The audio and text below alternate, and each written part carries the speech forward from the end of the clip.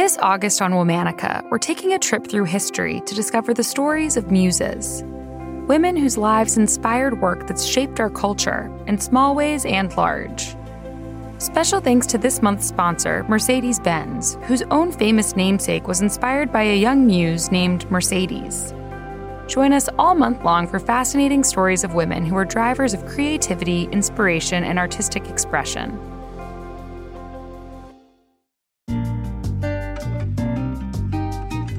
Hello.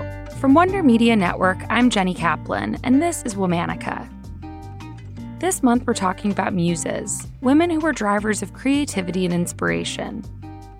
Today's muse was said to be the inspiration for Holly Golightly, the heroine of Truman Capote's Breakfast at Tiffany's. She collected many famous friends through her wit and magnetic charm. Then, she harnessed her power as a socialite to raise funds to fight the AIDS epidemic in the 1980s. Meet Marguerite Littman. Marguerite was born Marguerite Lambkin on May 4, 1930, in Monroe, Louisiana. Her father was a prominent lawyer and her mother was a homemaker.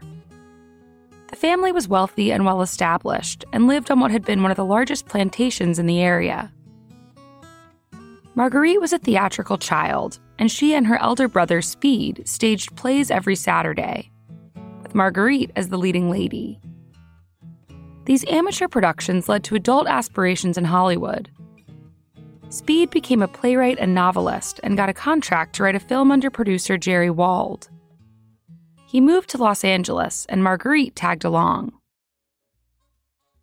When Jerry Wald met Marguerite, he thought she was the spitting image of a young Susan Hayward. He wanted to make her into the next big starlet. But first, he had to get rid of her southern drawl. Marguerite trained with vocal coach Lester Luther.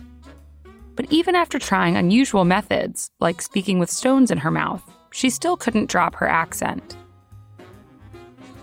Marguerite explained, "If you were to say, 'How are you?' to me, I'd have to get my mouth in a certain position and do preliminary things. I mean, you'd be long gone before I said, 'I'm very well, thank you.'" Marguerite gave up on trying to get in front of the cameras. But if she couldn't squash her country twang, she could at least teach movie stars to sound like her. She worked as a vocal coach on over a dozen films, most famously helping Elizabeth Taylor and Paul Newman speak like Southerners in the 1958 film Cat on a Hot Tin Roof. Skipper and I don't want to hear about it. Why won't you face the truth just once? About Skipper, about me, about yourself. While she lived and worked in Los Angeles, Marguerite became quite the social butterfly, meeting and keeping countless Hollywood connections. Her circle included the painter David Hockney, writer Gore Vidal, playwright Tennessee Williams, and of course, Truman Capote. Marguerite bonded with the queer community in a time when not everyone was so welcoming.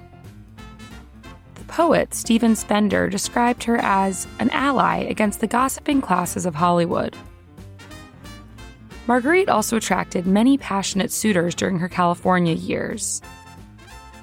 One hid in her bushes and left her expensive cooking pots as gifts in her hallway. Another composed a 50-page love letter, complete with a marriage proposal. Marguerite later said she didn't read past the second page. Marguerite did find love briefly with screenwriter Harry Brown. They got married in 1952. But Harry, who was a rumored alcoholic, became abusive. Marguerite later recalled, "I told Harry I was going out to buy some lamb chops and never went back." After her divorce with Harry, Marguerite married again in 1959, this time to actor Rory Harrody. That union also ended in divorce.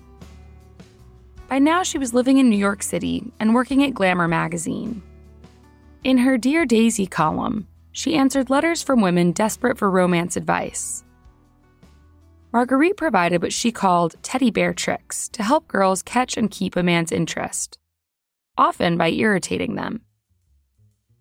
In one column, she advised, "Don't put his flowers in a vase, leave them in the sink." In 1963, Marguerite met Mark Littman, a British lawyer, while he was visiting Manhattan. She later recalled, "I couldn't use any teddy bear tricks because he knew I was Daisy, but something worked." The The couple got married in 1965 and settled in London. In her new country, Marguerite maintained her sociable nature, hosting eccentric luncheons and dinner parties for her many friends. Andy Warhol described one such affair at the London townhouse in his diaries, saying, "Marguerite invented something great for dessert, chocolate soup. It's orange juice and Grand Marnier and chocolate, hot." In the mid to late 1980s, Marguerite harnessed her power as a socialite to raise funds to fight the out-of-control AIDS epidemic.